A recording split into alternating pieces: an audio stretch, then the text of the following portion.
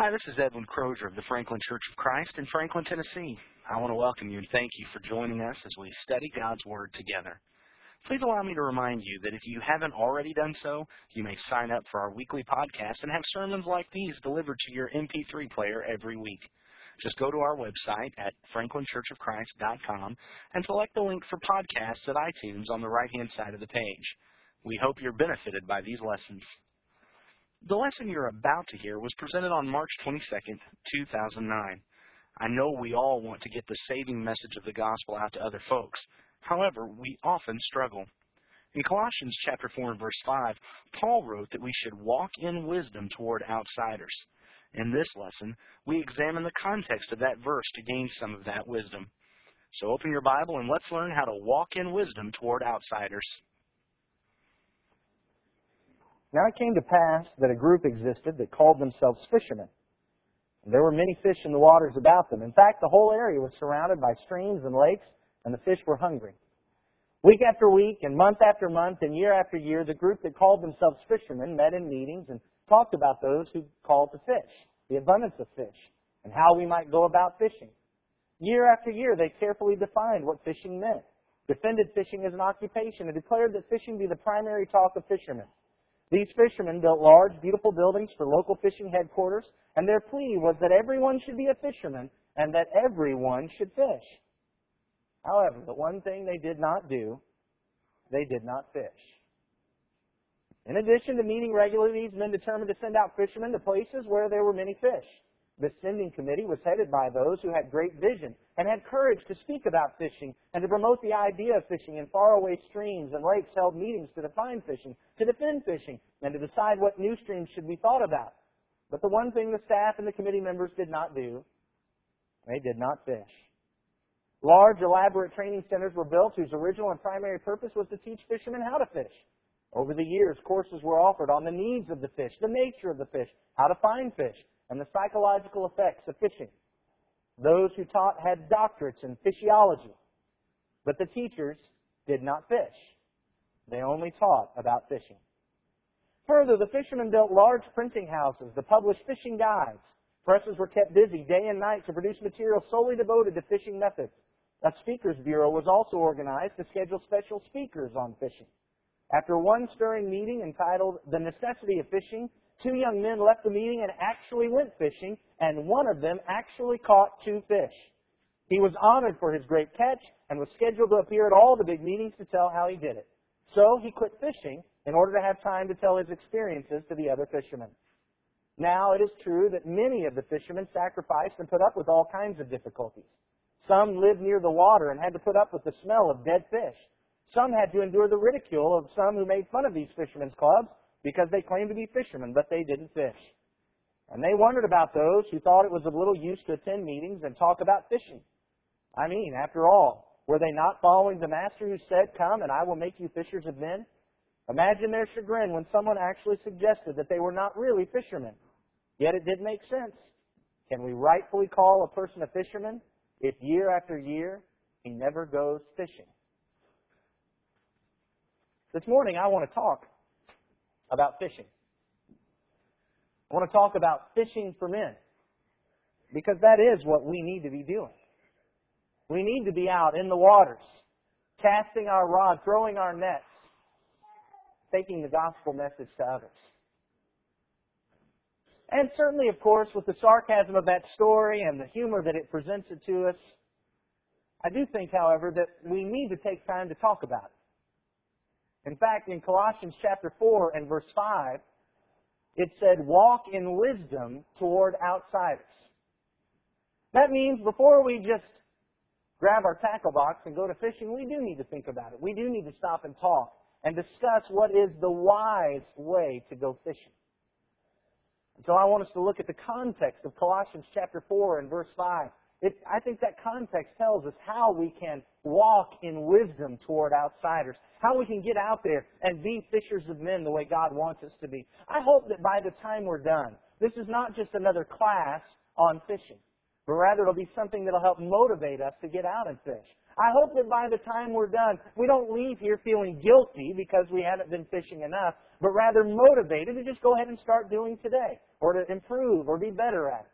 That's what I hope we can do as we take a look at Colossians chapter 4, verses 2 through 6. So, let's get out our tackle boxes, let's pick up our rods and nets, let's put on our waders, and let's get out in the water and start fishing. Before we look at this text, would you bow with me in prayer, please? Almighty, glorious God in heaven, we love you, and we thank you for loving us. We're amazed, Father, that you allow us to be a part of your plan. We're amazed that you allow us to take your word to others. But we're so thankful that you let us. We're thankful that you've trusted us. We're thankful that you have entrusted your gospel to us.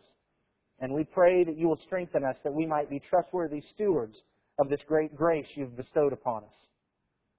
Father, help us. Where we had fears, take those away. Help us to surrender those fears to you. Where we have weakness, help us to be strong. Help us to bring hope and encouragement. Help us to bring light to the world.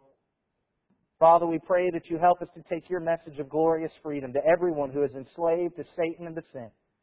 And help us to show them your path that leads to eternal life. Help us to follow that path. Help us to be examples of it. Forgive us where we've fallen short in these things, Father. We are weak. We do sin. We ask that you would help us have victory over that. And help us to rely on your strength. Be our rock and our shield. And help us to go out into the world so that others can be a part of your family as well. Father, we love you so much, and we thank you for loving us. Through your Son's name we pray. Amen. Colossians chapter 4, verse 5, walk in wisdom toward outsiders, making the best use of your time. As I consider this passage in the context and look at what it says to us about walking in wisdom, I, first of all, can't help but notice that Colossians chapter 4, verses 2 through 6, comes right on the heels of Colossians chapter 3, verses 1 through chapter 4, verse 1. Now, I'm not talking about the numbers. That's not surprising at all. What I'm talking about is the content. In fact, what I learned by where this is placed is that if we're going to be fishers of men, we have to base evangelism on a changed life. I'd just like for you to turn back to Colossians 3 and begin in verse 1. Let's just read what Paul says in this chapter. If you'll follow along, I'll be reading from the English Standard Version. In Colossians chapter 3 and verse 1, Paul wrote, "If then you have been raised with Christ, seek the things that are above, where Christ is, seated at the right hand of God. Set your mind on things that are above, not on things that are on earth. For you have died, and your life is hidden with Christ in God. When Christ, who is your life, appears, then you also will appear with him in glory. Put to death, therefore, what is earthly in you, sexual immorality, impurity, passion, evil desire, and covetousness, which is idolatry. On account of these, the wrath of God is coming. In these you too once walked when you were living in them. But now you must put them all away. Anger, wrath, malice, slander, and obscene talk from your mouth. Do not lie to one another, seeing that you have put off the old self with its practices, and have put on the new self, which is being renewed in knowledge after the image of its Creator. Here there is not Greek and Jew, circumcised and uncircumcised, barbarian, Scythian, slave, free, but Christ is all and in all. Verse 12 says, put on then, as God's chosen ones, holy and beloved, compassionate hearts, kindness, humility, meekness, and patience, bearing with one another. And if one has a complaint against another, forgiving each other. As the Lord has forgiven you, so you also must forgive. And above all these, put on love, which binds everything together in perfect harmony. And let the peace of Christ rule in your hearts, to which indeed you are called in one body, and be thankful.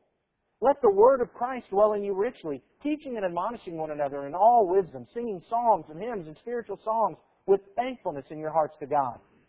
And whatever you do in word or deed, do everything in the name of the Lord Jesus, giving thanks to God the Father through Him. In verse 18, wives, submit to your husbands as is fitting in the Lord. Husbands, love your wives and do not be harsh with them. Children, obey your parents in everything, for this pleases the Lord. Fathers, do not provoke your children, lest they become discouraged. Slaves, obey in everything those who are your earthly masters, not by way of eye service as people pleasers, but with sincerity of heart, fearing the Lord. Whatever you do, work heartily, as for the Lord and not for men, knowing that from the Lord you will receive the inheritance as your reward. You are serving the Lord Christ. For the wrongdoer will be paid back for the wrong he has done, and there is no partiality.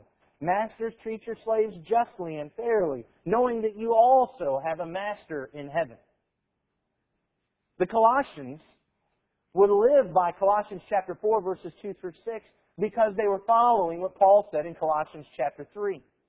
Here were people who in the past had lived in sexual immorality, impurity, passion, evil desire, covetousness, which is idolatry. They had walked in anger and wrath and malice and slander and obscene talk and lying. And they did all those things because they had set their mind on things below. But now, Paul, having taught them the gospel, Paul encourages them, set your mind on things above. And that made all the difference. Now there's a change. Instead of their mind being set on the earthly and the fleshly things, their mind is set on the heavenly and the spiritual things. And now they're walking in compassion and kindness and tender-heartedness and humility and meekness and patience and forgiveness and forbearance and love and peace. And see here, there is a change in their lives. In fact, Paul goes on to point out that this change isn't just in some of these ethereal type of attitudes. It's going to have a very practical effect. It's going to change the way things are in their marriage. As wives submit to their husbands and as husbands love their wives, it's going to change the things in the parent-child relationship. As parents raise their children up in the nurture and admonition of the Lord, and as children obey and honor their parents. It changes that relationship here, it's used, between servants and masters. We can think of it regarding our workplace. As those who were masters would treat those who were under them with kindness, and those who were the workers would work as for the Lord. There's a change that takes place here, and it's not just a change of mind, it's a change of action that affects everything in our lives. We can think of a very specific example in Philemon. In the book of Philemon, remember that Philemon was one of these Colossians, if we understand the connections properly. And in the book of Philemon, Paul talked about Onesimus, who had been one of Philemon's servants, one of the slaves. And in verse 11 of Philemon, he says, "Formerly he was useless to you, but now he is indeed useful to you and to me." There was a change in his life. If we want our evangelism to be effective, we need to base it on a changed life. I want to share something with you about this, and I hope that I can provide the proper balance so that nobody goes away here thinking I'm saying something that I'm not. I am concerned that we, as Christians in general, not everybody, but a lot of folks that I've talked with and dealt with, and myself, I've done this, that we've made a mistake when it comes to evangelistic issues. Far too often, because the most common type of evangelism we do is to go to those who are in churches that we believe are teaching error and trying to talk to them, we often have this kind of we're right, you're wrong motivation. And we're just out trying to demonstrate that we're doing right and y'all are doing wrong, and they can come in and then start doing right along with us. And I've known some people that can be highly motivated by that to get out and teach because of that, but I haven't known very many that are really motivated by that. In fact, sometimes I am concerned that it may cause us more problems than it does good. Because with that kind of motivation, what seems to happen all too often is we turn against each other because we found out that maybe you're not right. And instead of bringing folks in, we're pushing folks away and dividing off. Now, don't misunderstand. Truth is utterly important. John chapter 8 and verse 32. John chapter 8 and verse 32, Jesus explained just how important truth is. In John 8 and verse 32, Jesus said to us, "And you'll know the truth, and the truth will set you free." Without the truth, we cannot be set free. We need the truth. So please don't go away saying, "Oh, I don't get it. Edwin said we didn't need to be right. We didn't need truth." That's not what I'm saying. I want you to look at this verse again, though. Notice what Jesus said. John 8:32. "You will know the truth, and the truth will make you right." Is that what yours says? Because that's not what mine says. Mine says you will know the truth, and the truth will set you free. sadly, I think that we have too often made truth the goal. And that's just not the case. Truth is not the goal. Truth is the means to the goal. The goal is freedom. We can't get that goal without truth, but truth is not the goal. Truth is the means to accomplish the goal, and that is freedom. Freedom from what? Look in Romans chapter 6. In Romans chapter 6 and verse 18. Romans chapter 6 and verse 18. Having been set free from sin, have become slaves of righteousness. And then again in verse 22, but now that you have been set free from sin and have become slaves of God, the fruit you get leads to sanctification and its end, eternal life. Look in Romans 8, beginning at verse 1. In Romans 8 and verse 1, therefore now no condemnation for those who are in Christ Jesus.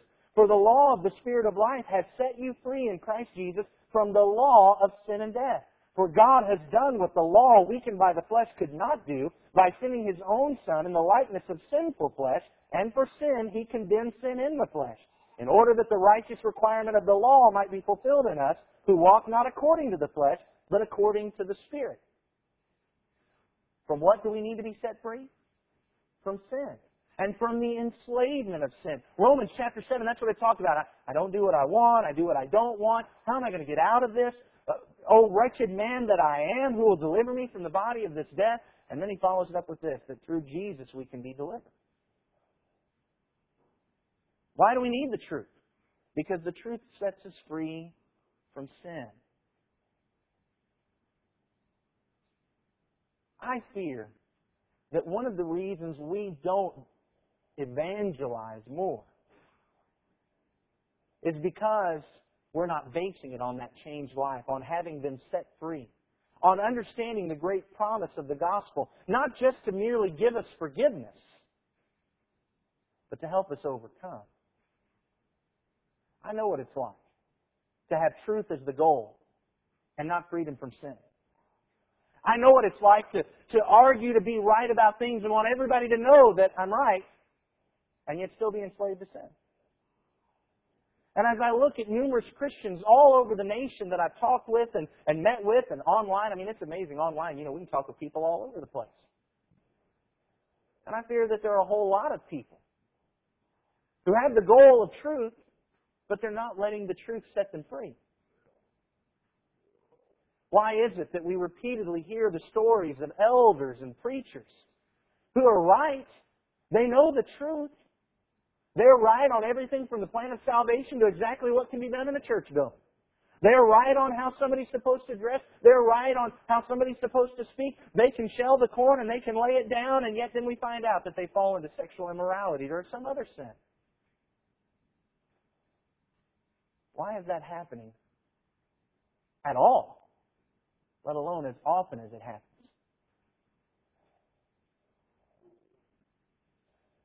I think it's because we've had truth as our goal, instead of recognizing that God gave us the truth not just to be an end unto itself, but to free us from our sins. And first of all, I want to share with you, if you get into the truth and you surrender to Jesus and the truth, you can be set free. It's not just, I can't help it, I'm going to be sinning all the time, but at least I'm forgiven. It just doesn't work that way. Not only forgiven, but set free. And as we follow what Galatians chapter 2 and verse 20 says, Galatians chapter 2 and verse 20, I have been crucified with Christ. Nevertheless I live, yet not I, but Christ lives in me. And the life that I now live in the flesh, I live by faith in the Son of God, who loved me and gave Himself for me. When we're living by that faith, surrendering ourselves to God, surrendering everything in our lives to God, and just doing what He wants us to do, just letting Him have control, Galatians 5, verses 22 through 23, demonstrates that the fruit of the Spirit will be in our lives. Galatians 5, 22 and 23, but the fruit of the Spirit is love, joy, peace, patience, kindness, goodness, faithfulness, gentleness, and self-control. Against such things there is no law. You'll recognize that passage says that's the fruit of the Spirit. That passage there is not saying that when you do these things, you'll be in the Spirit. It's saying when you're walking in the Spirit, this is what will be in your life. You'll have love. You'll have patience. You'll have peace. You'll have joy. You can have that. That's the promise of God. Comes Sometimes quickly, sometimes slowly. But if you do what Galatians 2:20 says and submit to Jesus and surrender your life to Him, that's what's going to happen in your life. That's God's promise. And we can take that message to others. We can share with others that very message of freedom. I have no doubt that brings up a problem for some of us here this morning. And that is that some of us here do know the truth. But we're still not free. We haven't allowed the truth to set us free. And we haven't allowed the truth to change us, except for in minor ways. Oh, sure, we're going to church now more often. And we've stopped some of the big things. But if you've still got that enslavement to sin, you're not having the progressive victory over sin by the gospel of Jesus Christ.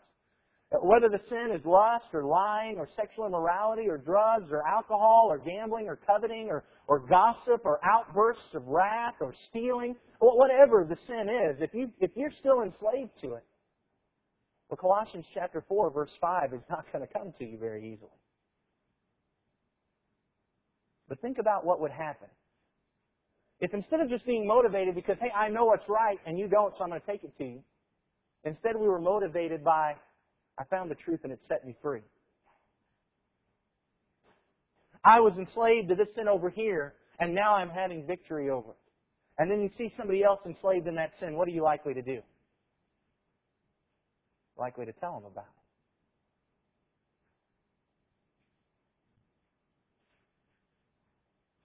Fishing needs to be based on a changed life. I'll tell you what. There's a lot of folks, I'm sure, out there that are interested in some of the academic discussion. But there'll be a lot more folks that if they see changes in our life, and we can tell them how we've changed, a lot more folks will listen to us. Instead of us just trying to pretend like we're just awesome and we've always been this way, and boy, if you were as good as me, you might be a Christian. Instead, if we let them know, if you're as bad as me, you know what you need? You need Christ so that you can be set free. The second thing I recognize from the passage is that we need to empower evangelism with prayer. Colossians chapter 4 and verse 2 starts off by saying, continue steadfastly in prayer, being watchful in it with thanksgiving.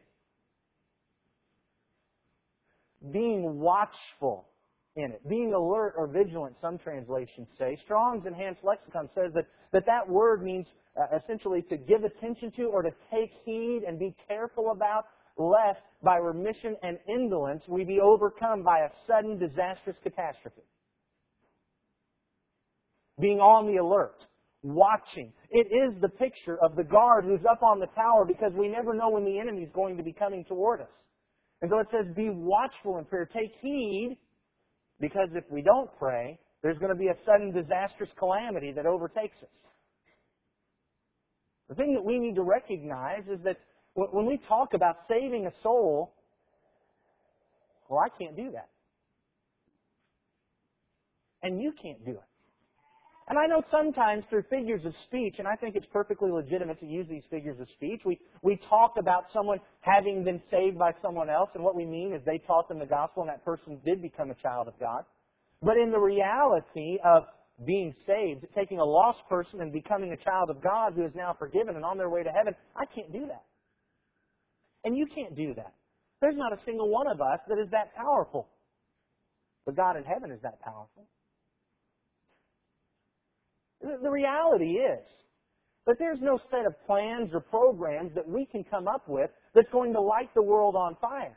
If we don't have the hand of God with us, folks aren't going to listen. We don't have the hand of God with us. If they do listen, they won't be becoming His children. They'll be doing something else. Our evangelism only has power when we're connecting to the great power of the universe in prayer. And Paul here mentions two things about which we need to pray when it comes to evangelism and fishing for men. He says in verse 3, at that same time, pray also for us that God may open to us a door for the word to declare the mystery of Christ, on account of which I am in prison. We need to pray that God would open doors We need to pray that God would give us opportunities. We need to pray that God will put us in the presence of the lost, that we can talk to them, that we'll have opportunity to invite folks to come to our assemblies, that we'll have opportunity to invite people to have a study, that conversations will come up that will lend themselves to spiritual things. We need to be praying that God would give us opportunities. What would happen if each of us started spending hours every week just praying that God would give us opportunities and open doors? I understand that we often say that. In fact, probably at the end of the assembly today, whoever's leading the closing prayer might say, God, give us open doors. We hear that on occasion in our prayers. God, open some doors for us. But I think about Luke chapter 11. Luke chapter 11 and verse 5. Luke chapter 11 and verse 5, which of you who has a friend will go to him at midnight and say to him, Friend, lend me 3 loaves, for a friend of mine has arrived on a journey and I have nothing to set before him. And he'll answer from within, Do not bother me. The door is now shut, and my children are with me in bed. I can't get up and give you anything. I tell you, though, he will not get up and give him anything because he is his friend, yet because of his persistence, he will rise and give him whatever he needs. What if we were persistent? What if that prayer was not just something we sprinkled throughout our assemblies every once in a while? What if that was just a common thing that we started praying for every day and spent some time praying for it, and longer than just the statement, but repeating it and saying it in different ways? What if we were like this person who needed something that went to the neighbor and kept banging on the door, and we just kept saying to God, Open some doors, open some doors, open some doors. You think God might open some doors? I fear that the reason why we see such a dearth of effective evangelism, I'm not just talking about here, I'm talking about in the brotherhood in general, is because we're doing all kinds of things about plans and programs, but we're not praying enough. Paul said, pray that we would have open doors. If Paul needed God to open doors for him, what do you think about us? And then the second thing here, in verse 4, that I may make it clear. Jason's translation said manifest when he read that for us a few moments ago. That I may make it manifest or clear. We need to pray that God uses us to speak it clearly.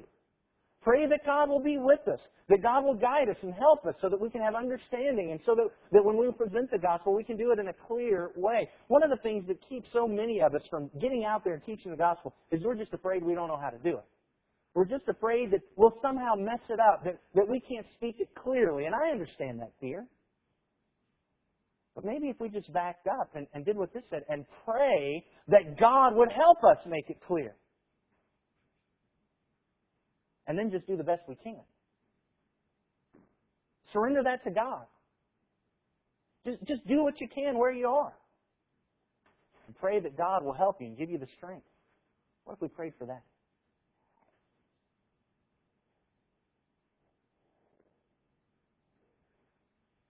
I think for me, I know what the problem has often been. And that's arrogance and pride. For me, the problem has often been that I want to somehow come up with the absolute perfect way to teach the gospel so that nobody would ever walk away from it. But man, if I could just come up with this one way and it'd be fail-proof and fool-proof and just be able to go and teach that, and then I'll get out there and teach. But that way just doesn't exist. And you notice who that puts all the burden on? Me. As if somehow I am the one who, if I get it just right, I'll be able to save people. The thing that I have to realize is that if people are going to be saved, it's going to be because God does it through and often in spite of me. That I have a God who is powerful enough to save people, even though He's using me to get the message to you. The only way for that to happen is to pray and invite God to be involved in it. And I think it needs to be more than just the passing every once in a while prayer. We need to be doing that Luke 11 prayer. Banging on the door. The third thing that I see in the text is that we need to practice evangelism by making the best use of our time. There in Colossians 4 and verse 5, walk in wisdom toward outsiders, making the best use of the time. Now we know from Ephesians chapter 5, about verse 15, it says, Look carefully then how you walk, not as unwise, but as wise, making the best use of the time because the days are evil. We understand from that passage that just in general, we as Christians are supposed to be seeking wisdom and making the best use of our time. As Paul wrote to the Colossians, though, he took that very similar idea, and now he's drilled down to a very specific issue.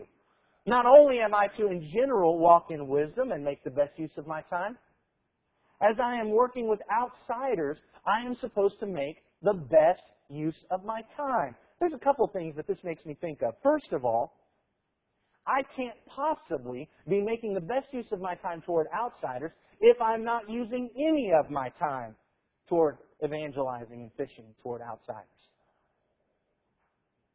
All too often, people come up with ideas of things that could be done, and so often people make excuses, oh, that won't work. That won't work. That won't work. Oh, that won't work. And in the end, nobody's doing anything. And as we said before, guess what? That won't work. I know that we need to be walking in wisdom and we need to be doing those things that are most effective. But the very first step of that is to start doing something. Make sure that we're doing something. Think about Matthew chapter 25. In Matthew chapter 25, you remember that guy who had been given only one talent? And he was afraid that he would lose that one talent, so he didn't do anything. And he came to the master and said, hey, I was really sorry. You're big and bad, and I was afraid you were going to judge me, and it was all going to be awful. So, hey, at least I've got your talent. Here it is. And in Matthew 25:26, the master answered him, saying, you wicked and slothful servant, you knew that I reap where I haven't sown and gather where I scattered no seed. Then you ought to have invested my money with the bankers, and at my coming I should have received what was my own with interest. So take the talent from him and give it to him who has the 10 talents. Was putting it in the bank so that it would have interest, was that the wisest thing for him to do with that talent? Absolutely not. But what the master said was, it would have been better for you to do something than to do nothing. We need to make sure that we're doing something. And we'll gain the wisdom by experience. We don't gain wisdom by just thinking about things. We gain wisdom by doing things, making mistakes, learning from those mistakes. That's how we gain wisdom. That's how we walk in wisdom. The fact is, we're not going to walk in wisdom toward outsiders the very first time we try. But that will help us. We need to walk in wisdom toward outsiders. And the second thing that makes me think of is that not only do I need to be doing something, but there's certainly some of us here that aren't ready to teach someone. Hebrews chapter 5 and verse 12 talks about the fact that, that at this time you ought to be teachers, but you're not. And I recognize there's probably some of us here who ought to be and aren't. But there's some of us who probably, we haven't been doing this very long. It's not that we ought to be and aren't. We just haven't got there yet. But that passage says we can all get there. If he writes to these Christians in general and says you ought to be teachers by this time, what that says to all of us is that we can get there. And so walking in wisdom toward outsiders and making the most of our time means preparing to get there. Yes, we should be praying that God give us strength and wisdom and help us to speak clearly, but one of the ways God is going to do that is by us getting into His Word. We must not think that we can just set the Word aside and just when the opportunity arises, God's just going to speak through us. That's not the way that's going to work. We have to be studying, understanding, and learning. That's making the best use of our time. The third thing that makes me think of making the best use of our time, we need to make sure that the things that we are doing toward outsiders are really about their spiritual growth. This idea of having fellowship halls and ice cream socials and benefits and all those kinds of things to try to get people in, that stuff's not about souls. That's not about saving souls. Yes, ostensibly, we hope to use that to get them here so then we can start doing that. God's gospel doesn't need our props. God's gospel doesn't need our decorations. God's gospel will free these people from their sins. They don't need hamburgers. They need the gospel. The old adage said, if you hot dog somebody in, somebody else will hamburger them out.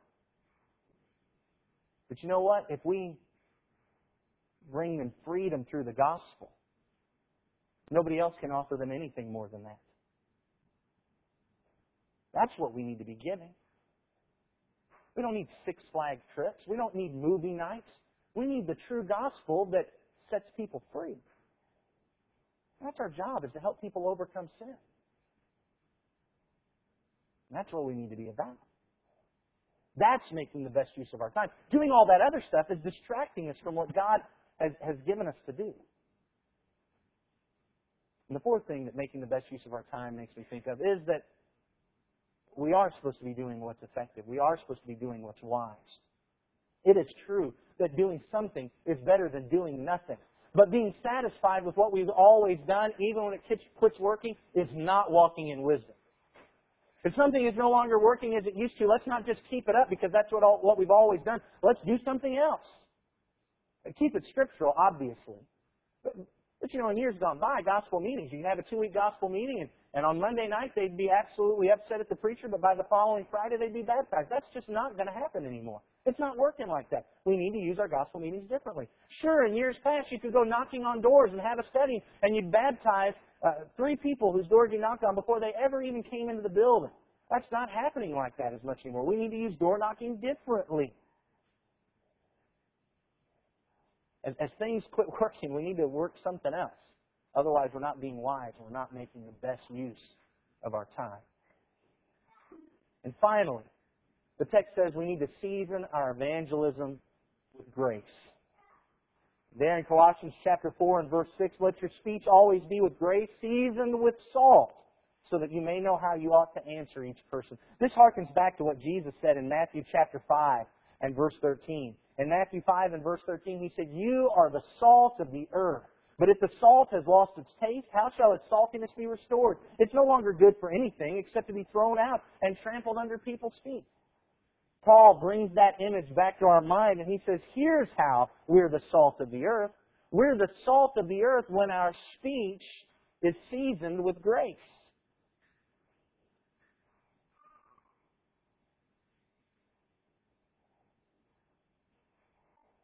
Paul says in Ephesians chapter 4. Ephesians chapter 4, verse 29. Let no corrupting talk come out of your mouths, but only such as is good for building up, as fits the occasion, that it may give grace to those who hear. When we're talking to outsiders, the way we speak needs to be bestowing grace. It needs to be a gift that edifies and builds up. I have to tell you, what it says there in Colossians chapter 4 and verse 5 kind of surprises me. I don't expect it to say, let your speech always be gracious, or let it always be with grace. I expect it to say, let your speech always be right. Let your speech always be true. Let your speech always be accurate. But when Paul wanted to highlight what we needed to do to add salt to the earth, he didn't highlight the accuracy or the truth or the rightness. He highlighted the attitude, the grace. Now, again, don't misunderstand. Don't go out saying, Edwin said as long as you preach grace, it doesn't matter if you preach the truth. That's not what I'm saying. It's not what I'm saying at all. We've already demonstrated that it's only the truth that will set us free, so we have to be speaking the truth. We've already demonstrated that we need to be praying that God will help us manifest the truth and make it clear. Without that, people will not be saved no matter what we do, no matter how many folks we get in here. But what Paul highlighted was the way we preach that truth. That it needs to be with grace.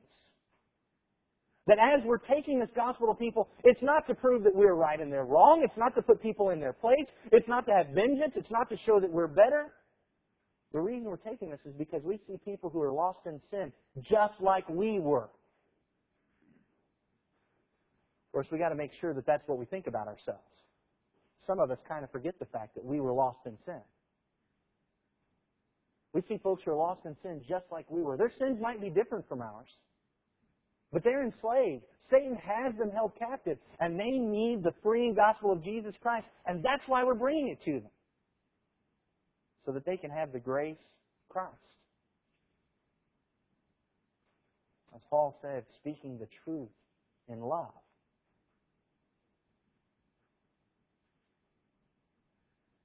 Again, don't misunderstand. Letting our speech be with grace doesn't mean soft-pedaling the gospel.